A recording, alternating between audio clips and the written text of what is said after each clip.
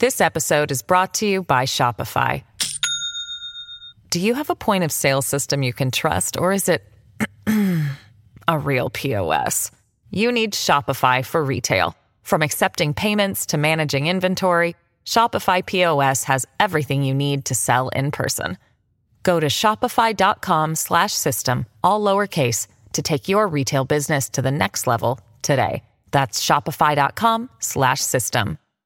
Hello, everybody. This is Marshall Poe. I'm the editor of the New Books Network. NBN listeners like to read books and buy them. So we thought we'd tell you that right now, our friends at Princeton University Press are having a remarkable site-wide sale. You can get 50% off books, including ebooks and audiobooks, with the code 50, F-I-F-T-Y, at checkout until May 31. You can save some real money on Princeton University Press books. I encourage you to go there and check it out.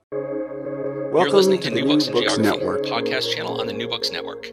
I'm your host for today, Stentor Danielson, from the Department of Geography, Geology, and the Environment at Slippery Rock University.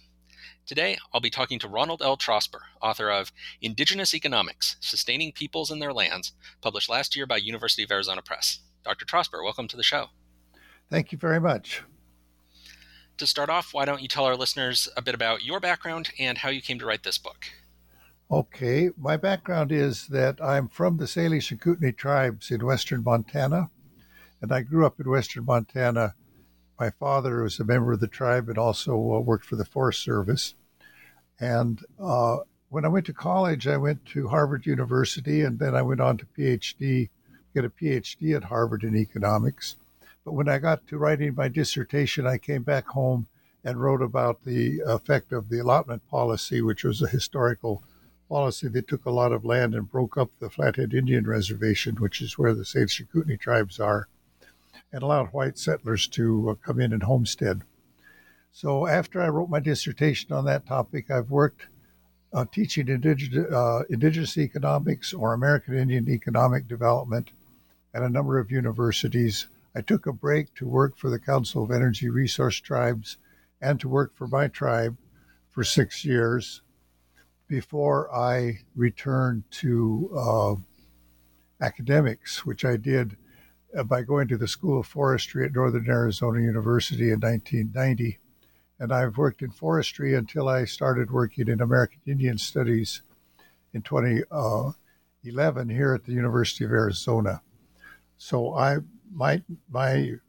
this book is a summary or a my view of indigenous economics after having taught it and worked at it for those many years. I got my degree in 1974, and I worked for my tribe from 1985 to 1989, and then I've been in academics since then. Yeah, the book definitely does give that sense of putting together this long career of doing a lot of different interesting things and kind of bringing it all together. That's right. Really nice. Yeah, so one of the core concepts in the book is the idea of a relational subject. So can you talk about what is a relational subject and how does that conception differ from the way that mainstream Western economics usually conceptualizes people? So relational subjects come in two types: a personal relational subject, which would correspond to what in standard economics is an individual, and then a group of people who get together and share goals and activities and form themselves into a relational group. The word subject is used, I take it from a sociologist, Margaret Archer, and her co-author, Pier Poli Donati. They like to say subject to emphasize that the entity is in charge, is somebody who's, or a group of people who are doing things and acting. So a personal relational subject is a person who's been formed by their relations as they grew up and as they proceeded through life. And those relations are relationships with the natural world and relationships with other people. So in the process of deciding or thinking about, in the process of growing up, a person discusses with oneself what to do, what to think about, how to adjust to the world, And so the idea that people have an internal conversation, which they then extend to conversation with other people in order to make a group. So the word relational subject refers to the person, a group of persons who have got together to work on this or that joint goal. They didn't necessarily get together in the case of a family because the children were born into the family and the parents proceeded to raise them. So one of the first relational subjects is a family with the children. And well, its first relational subject is the couple who got together. Then they have children, they have a family, and that family then forms the children. So the difference between that and the concept of an individual in economics is the economics is very vague about where an individual comes from or how this individual gets formed. It's sort of the idea is, of course, that people are raised in families, but once they become an adult, they're an independent individual with preferences. Those preferences also, where those preferences come from in economics is not very well explained. But the concept of a relational person says that the person forms their own preferences by considering what they are, who they are in the world, and where they want to go. So I'll elaborate a little more on this as we get into some of the other questions, but the basic idea is that people respond to the matters before them by reflection and thinking about what they want to do. They discuss what they want to do with other people. And this is different from the economics model, which is kind of robotic. It is a person or an individual has preferences and they consent, they have choices, and they can look at their list of preferences and decide what to do. And this notion that they think hard about it isn't really stressed. So, Stentor, let's go ahead and ask me more. Sure. Yeah, and your discussion there and in the book was giving me flashbacks to when I took an Econ 101 class, and they were like, yeah, so people have all these preferences, and we don't care where they come from. We'll just put them in this black box over here and not worry about it. I was like, but that's important, isn't it? It's very important, but it doesn't. Economists seem to be very insistent until recently, and I can talk about the fact that the other key part of an individual is that he or she is assumed to be selfish, interested only in maximizing their own utility based on those preferences. And the notion that people are generous or consider other people or are able to form relationships is not emphasized in economics. But some economists lately have tested that idea of pure selfishness and found it to be false. They put undergraduate students or students into a laboratory with computer connection, and they have them play complicated economic games. And they discover that the selfish answer is not the usual answer in most of those situations. So they now say that people have a preference to be social or a preference for altruism, but the idea that these ideas and preferences are changed and generated by discussing with other people is left out of the experiments that in the first place. Yeah, and so then kind of jumping off from that, you're talking about discussing with other people, but another important point I think that you make in the book is that, these other people, it's not just other human people, that relational subjects involve a whole lot of different non-human entities as well. So can you talk a bit about the role that the non-human world plays in forming relational subjects? Very good. Thank you for bringing that point up. I know you've read the book. So the difference I take from the personal relational subject as told by Archer and Donati, they focus on people talking to people. But a very strong view among most indigenous people is that the entities in the natural world are also conscious and capable of interacting with people. This is something that folks can come to a belief with if they have a pet dog or if they have a horse, because they have typically begun to interact with those beings, and they discover that, say, a pet dog thinks a certain way, looks a certain way, and if you get good training and you learn how a dog thinks, then you can communicate with the dog and have a good time with the dog, and the dog will learn to take instruction.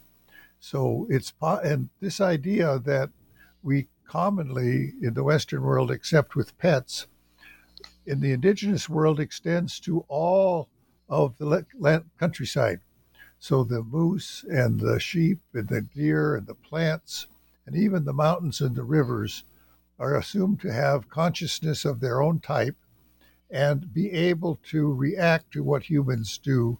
And humans should be able to figure out what these other beings are thinking and doing.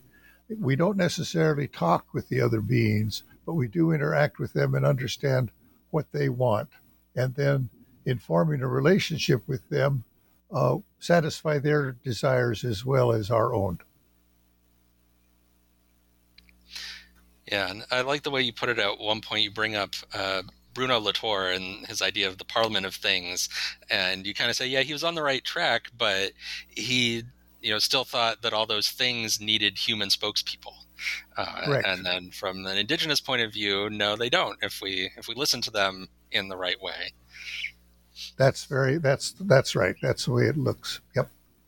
Yeah, and I think that sort of goes to a larger point that I think you make a lot of interesting connections between the indigenous ideas that you're talking about and the way that non-indigenous scholars have kind of groped towards those same ideas, but maybe not quite gotten there in the same way, which I think is a nice thing that happens in the book.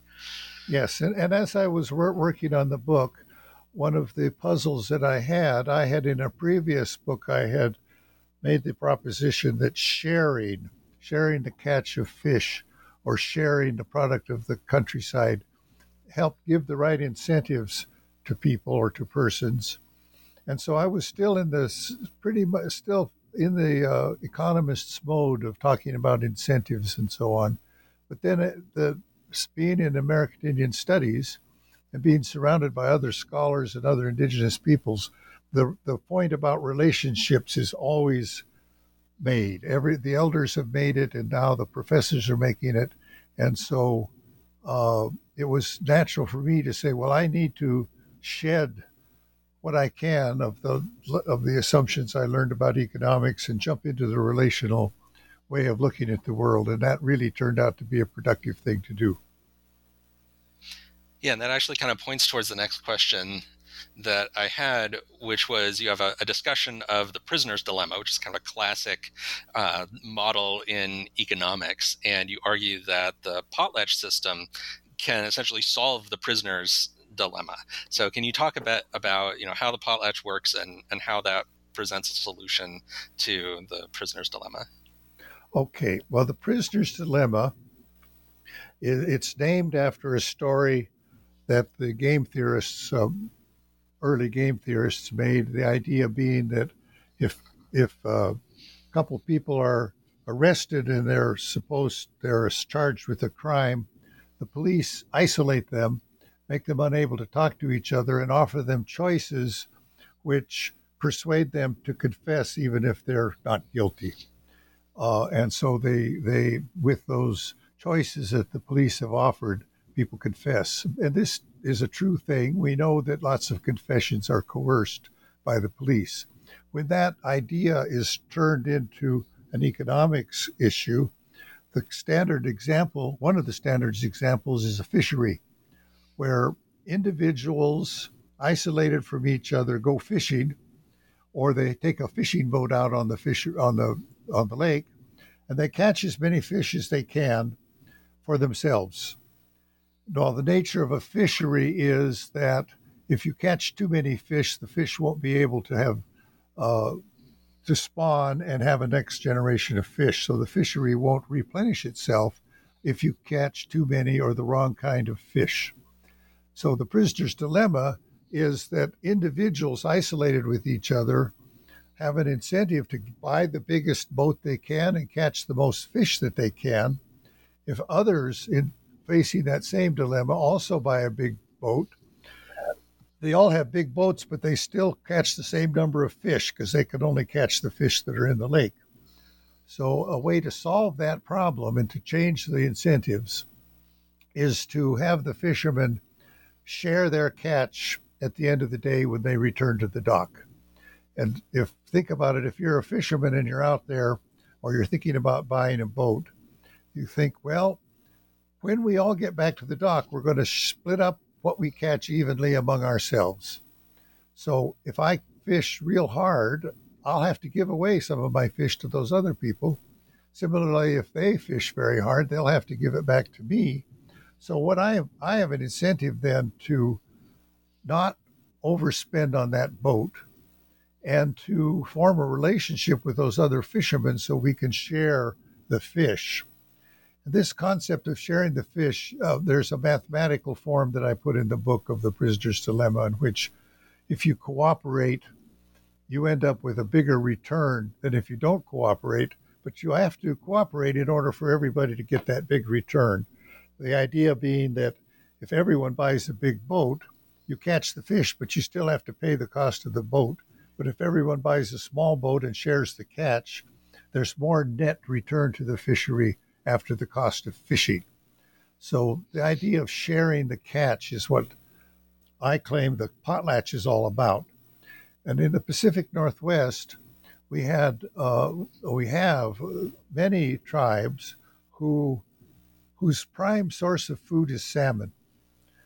And they fish for salmon. They divide up fishing places, and on a river there'll be several places where people catch fish, but they have and each house or each group of people spends the summer catching fish, but in the winter they share their wealth with each other, and they have potlatch feasts in which one chief gives a lot of his wealth to another chief, and then the chief gives the wealth to their followers. And similarly, so you have a series of feasts in which the fishermen are actually sharing the product of the fishery. And I'd argue that, well, with that system, you're able to restrain your harvest of the fish. When I went up to the Northwest Coast to study it, turns out they felt that the fish are very generous. The fish give their lives to us, and we as people should be very generous with each other. And if we're generous with each other, we'll have a lot of fish. And so the archaeologists discovered that as this system developed on the Northwest Coast, population of people and population of fish increased.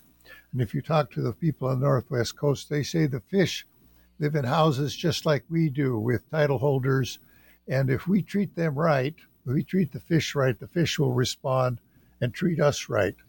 So the whole idea of sharing is just works through the entire worldview of the folks on the Northwest Coast. And they feel if you share, the return will come back to you. And what's amazing is many people in the world, when they face a fishery, they overfish and they destroy the fishery. Under the potlatch system, the fishery expanded and prospered. And some folks have questioned whether that's true.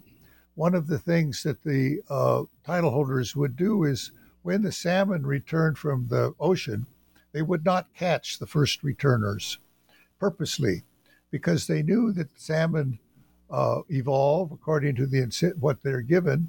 And so if you don't catch the first salmon, then every time the salmon returns, they'll always return. You're encouraging the genes of those very first returners. So they made an effort to increase the size of the fish and increase their returning back. They harvested the smaller fish and let the bigger fish reproduce, increasing the size of the fish, which shows conscious manipulation of the fish for a conscious goal. And that system survived for thousands of years, 3 or 4 or 5,000 years, depending upon who you talk to. The system is the same in the archaeological record, the houses and everything, the way the people lived, it's persisted. And so this is the evidence, I claim, that a relational system based upon respecting the animals that you live on and treating them the way they need to be treated really works. Yeah, this is another point where, I'm in environmental studies, and I have read about the prisoner's dilemma, tragedy of the commons, those kind of ideas, more times than I can count. And you just really unpacked some of the assumptions that go into a lot of those discussions and that lead them down kind of the typical ways that people talk about those problems, and how it doesn't have to be that way. There are other approaches. Yes, and it's important to emphasize that the dilemma occurs when the prisoners are forced not to communicate, when you're forced to be an individualist, responsible for yourself, and communication with others is discouraged. And that's the model that's in our introductory economics courses, but it's a creation of a society. It doesn't have to be that way. Yeah. So now circling back to the idea of relational subjects that we talked about earlier, connected to that, you have the idea of relational goods that these relational subjects are able to pursue. So can you talk a bit about what a relational good is, and maybe give us some examples of that? So when persons get together, or persons, both human and non-human persons, get together, they listen to each other and reflect on what each other needs, and then they take action to support mutual interests. And a relational good is a real thing that has a subjective component. It's how people, it's a sense of togetherness, or a sense of love, or a sense of solidarity that our people in the group share among themselves. And as a result of sharing that, they can act together in concert and come to agreements. But if somebody leaves the group or is not in the group, they lose access to that relational good. And so it's not a public good in the sense of economists as something that everyone uses. In a physical sense, it's got this subjective element that depends upon being in the group. And the kinds of words that we use to describe these relational goods, for instance, a couple, we talk about the love that the couple feels for each other and the loving relationship that they have. If it's a village or a group of families, it's the solidarity that they have, or the sense of trust that they have in each other. It's the sense that they have somebody that will back them up if they need help. And so they have support, they have solidarity from other folks. And in indigenous thought, some of the things that people who develop these relationships focused on, I like to use the example of the Haudenosaunee people, but also known as the Iroquois people, who had a League of the Iroquois. And the story that they tell about how they created their league was that they were a bunch of warring villages who were engaged in war with each other. There was a lot of fighting going on. They had a prophet who said, there's a better way to do things. And he went around convincing people to build relationships with each other. And he identified 3 things, goods, that would happen for the people if they managed to stop fighting and form relationships. And they're called peace, power, and equity. Peace was the big one. They were at war, so they needed to have peace. Power was the sense of acting together, they could get things done. And equity was the sense that they shared equally and fairly what they produced. And so the peace, power, and equity is sometimes called righteousness, but the notion that a large group, in this case, is a federation of tribes. 5 tribes got together.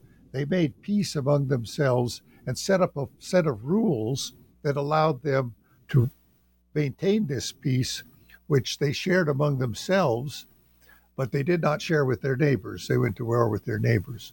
So it's a relational good is something that's shared within a relational subject of any size, from a family to a village to a tribe to a confederacy. The Iroquois within a village, they would divide themselves into 2 halves, and each half of the village would support the other half if it needed help or if there was a death or anything like that. So the village, it was a mutual support system in the village, and that gave the village peace, power, and equity at their level. So that's something about what a relational good is. It's a concept that's very difficult for an economist to grasp, and I want to be very clear that there's a subjective element to it. It's a sense of feeling among the people, a sense of love and a sense of solidarity. And so if an indigenous person is someone who lives off harvesting deer or elk, they come to have a love and a sense of camaraderie with the elk. And they say, well, I only will shoot those elk, or I only kill those elk that present themselves to me. And so we'll have a whole thinking about having a good, solid relationship with the beings on the land, and a sense of feeling. And the idea is that the elk is reciprocating and feeling that as well. This episode is brought to you by Shopify. Do you have a point of sale system you can trust, or is it a real POS? You need Shopify for retail. From accepting payments to managing inventory, Shopify POS has everything you need to sell in person. Go to shopify.com/system, all lowercase, to take your retail business to the next level today. That's shopify.com/system. Yeah. So then another one of the non-Indigenous scholars that you talk about in the book is Elinor Ostrom. And yes. She's got her famous list of design principles for the commons. And you argue that these ideas about relational subjects and relational goods can basically explain why those design principles kind of are what they are and why they work. So can you talk us through that, about how your framework helps us to understand what's going on with the kind of systems that Ostrom talks about? Okay, so Ostrom had a list of principles, originally 8, that grew longer as other people explored her thinking. And I say that these principles can be divided into 3 groups. One group is a set of principles that describe how you build good relationships. And so in the book, I list ways to build good relationships. And I say that some of her principles are that. One of them is make decisions by consensus. Another one is persuade your other members of the group, don't coerce them. Another that she has is have low-cost, easy ways to solve conflicts. And obviously, if you're able to solve conflicts among a group, you're able to build strong relationships among the group. So there's we can make a list of things, ways to treat other people that build strong relationships. A person should act in a trustworthy manner, but not necessarily trust everyone. And so Ostrom points out that in a well-run commons, they monitor each other, and they monitor the condition of the resource, and they monitor each other. And this is a case of being trusting on an individual basis, but not fully trusting within the group. So I could go further into this, but a set of her rules essentially can be understood as building relationships. Now, if you build a relationship or among people who are sharing a fishery or sharing an irrigation project, then it's possible to start to trust each other. It's also possible to create an identity among the people, a sense that they are one group and they share this resource, and the resource being in the relationship is part of the group. So there's a boundary, an identity to the group. And furthermore, if the group is going to survive, they have to have a sense of equity, that people get individuals or persons get from the operation of the group something that's fair compared to what they give to it. So people who work hard may get a little more than someone who doesn't, but everyone will get something, and there'll be a sense of fairness among the people. So this sense of fairness, or the ability to trust each other, or the ability to have an identity and say, we are a member of the group, these are all relational goods. And so some of her principles address those. Then she also places something that looks like external principles, but I think are partly internal. One is a group of people living off of a resource like a fishery or an irrigation system needs to be able to make their own decisions. They need to run their affairs themselves. In other words, they need to have autonomy. And actually, when we think about a good relationship, people in a good relationship are also given respect and allowed to have autonomy and to be what they want to be as long as they participate in the group. So the idea of autonomy says that any one group will be able to run its own affairs. And then the next level recognition that she has is that a fishery or a group of people at a local scale has relationships with a larger scale. So there needs to be a multiplicity of groups, sort of layers of groups.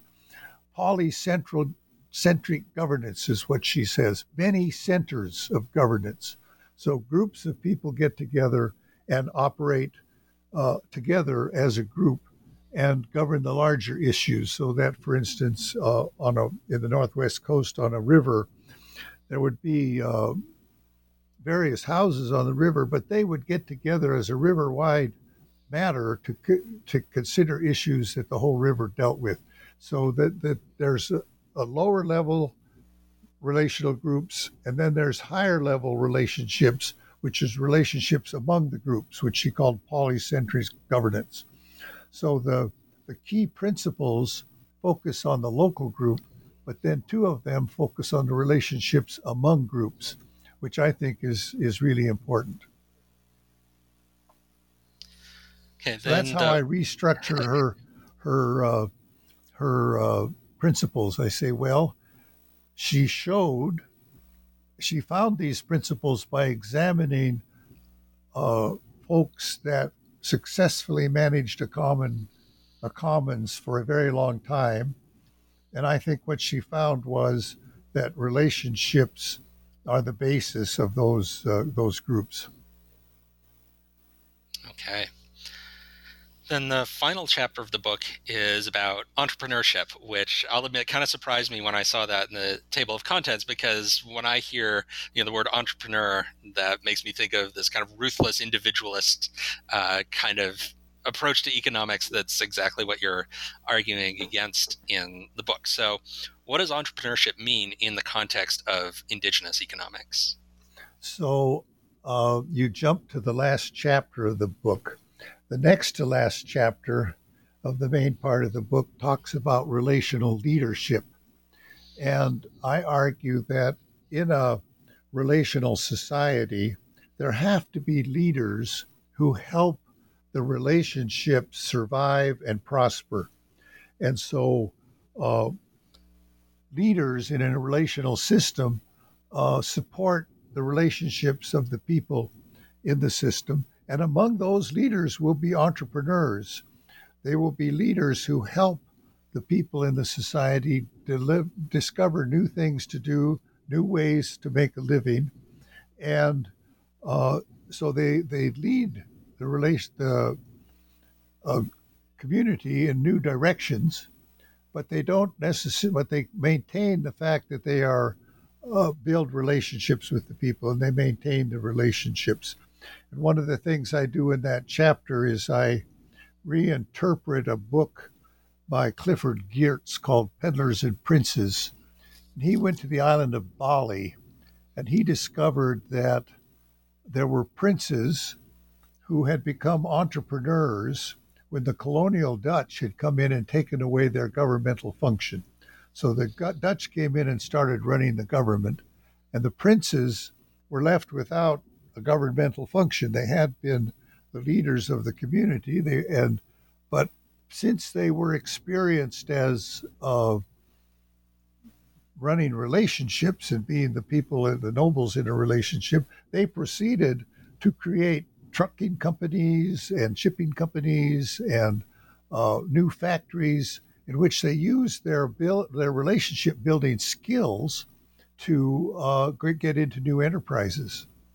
And this is something that, so my point would be that leaders can lead and create new enterprises in a relational way. They can respect each other and create enterprises of that sort. There's some business school people in New Zealand that have studied Maori tourist enterprises.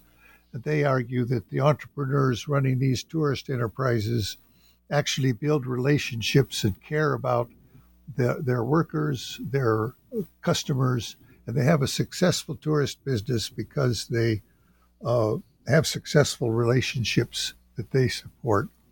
And I go on to say that in the contemporary economy, our legal systems allow the creation of cooperatives. And a cooperative form of an enterprise is a relational enterprise where the people in the cooperative share the profit. They work together, but they have shared decision making. And the people that lead, the people that help those cooperatives come into existence and continue, are relational entrepreneurs. They're relational leaders. And that's the kind of person that causes change and causes economic growth in a relational society. And that notion that relational leadership is important relates to tribes. I think it has real importance if an individual in a tribe wants to establish a firm. They have to recognize that they're doing it within a society of people that, for instance, want to take care of the land.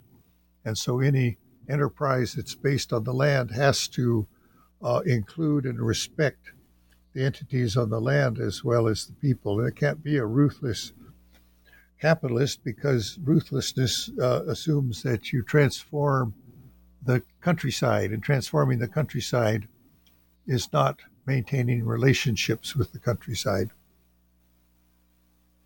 So that's what I argue, that entrepreneurs, which is very important in an economics book, they are the people that cause change, but they operate within a relational framework and under the control of the society. They have to operate within their society and respect other people and other beings. Okay, so your answer there actually made your answer made a good segue into the next thing that I wanted to ask about, because you brought up examples from Bali and the Maori, and earlier in our conversation you've given a lot of examples from the Americas. So you're drawing on things that have happened basically all over the world in the book. So I wanted to ask about how you sort of found the balance between being able to show the commonalities between all of these different places and cultures without kind of flattening or homogenizing them. So the notion of relationality would be that a relational subject or a relationally organized group has a history that they've developed over time, and they had many different choices as they developed over time. And these choices, there wasn't necessarily one best choice, but once they made that one, then the next one made sense based on that one. And so it would make sense that people would differ in how their history was carried out. They also make relationships with different non-human beings. So some folks rely on a fishery, some folks rely on grazing animals, others would be agriculturalists and would rely upon plants that they tended. And so they would build relationships based upon the animals or the plants that they tend.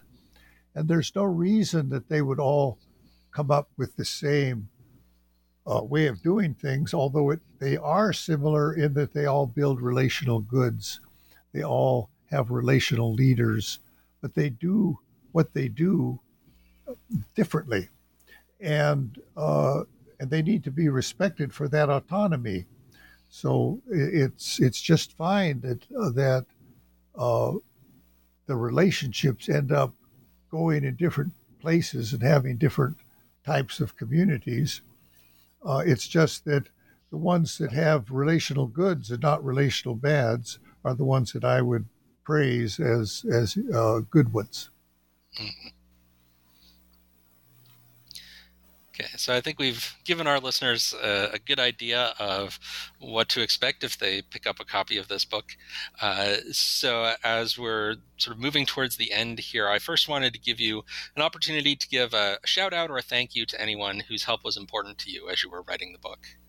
Oh, I have a long introduction. Lots of people were very helpful. And in particular, the students I worked with that did when we do research with indigenous communities, we have to build relationships with them. So I learned a lot from the projects with my students, and I actually was very fortunate that my dissertation advisor was very open-minded, and he encouraged me to look at questions in a fundamental way, and so I appreciate Kenneth Arrow, who's passed on, and Albert Hirschman, another one. They both helped me on my thesis, and that got me going in my research. I learned a lot when I worked at home with the Salish and Kootenai tribes. I watched the operation of our tribal council, and I discovered that watching them, I learned a lot about relationship building. My father also was very good at relationship building, and so in the Salish and Kootenai tribes, we have a large number of relational leaders who have developed this or that part of the tribe's structure, and we've been able to take over operation of everything on Flathead, everything that we own on the reservation. So just the experience of working with indigenous peoples here in the States over time, and in Canada, when I had the opportunity to work in British Columbia, I was able to talk with a lot of the elders there, and so I was very much acted like an anthropologist rather than an economist. I listened and saw how they were running things, and tried to say to myself, and I kind of applied. Eleanor Ostrom, of course, was a great. I met her before she died. I had a chance to talk with her about things and go to the international conferences that she organized. And she had in her book on the commons, she said, well, if it works in the world, it's out there working, we should be able to find a theory that explains why it works. And I thought that's good. Let's ask questions about why something is working, rather than starting from some first principles and deducing something. It's better to be an empirical sociologist and focus on what works, and then try to understand why it works. Yeah, definitely. So then that brings us to the traditional last question, which is, what are you working on next? What kind of projects do you have now that this book is out? I have a facetious answer. First, I'm trying to publicize the book. But second, we ended up talking here a lot about the connections between Elinor Ostrom's work on the commons and the notion that her principles are actually operational versions of relationality. And I want to write some articles going into that in somewhat greater depth. I don't think I've just scratched the surface of what could be the connections there. And I think that will interest the people that study commons and help answer and possibly help ask some new questions of the theory. So that's my main idea now. I'm kind of a theorist. I'm towards the end of my career, so I don't want to start a big project with the community because I wouldn't necessarily be able to follow it through. I'll help my students do that, but some sort of work and how the relationality approach intersects with the commons principles is something I'm really interested in. And I'm glad you asked me lots of questions about it. All right. Yeah, I'll be looking forward to seeing those articles come out. All right. Well, Thank you so much for coming on the show. Well, you're very welcome, and thanks for inviting me. I enjoyed it. This has been a conversation with Ronald L. Trosper, author of Indigenous Economics: Sustaining Peoples in Their Lands, published last year by University of Arizona Press.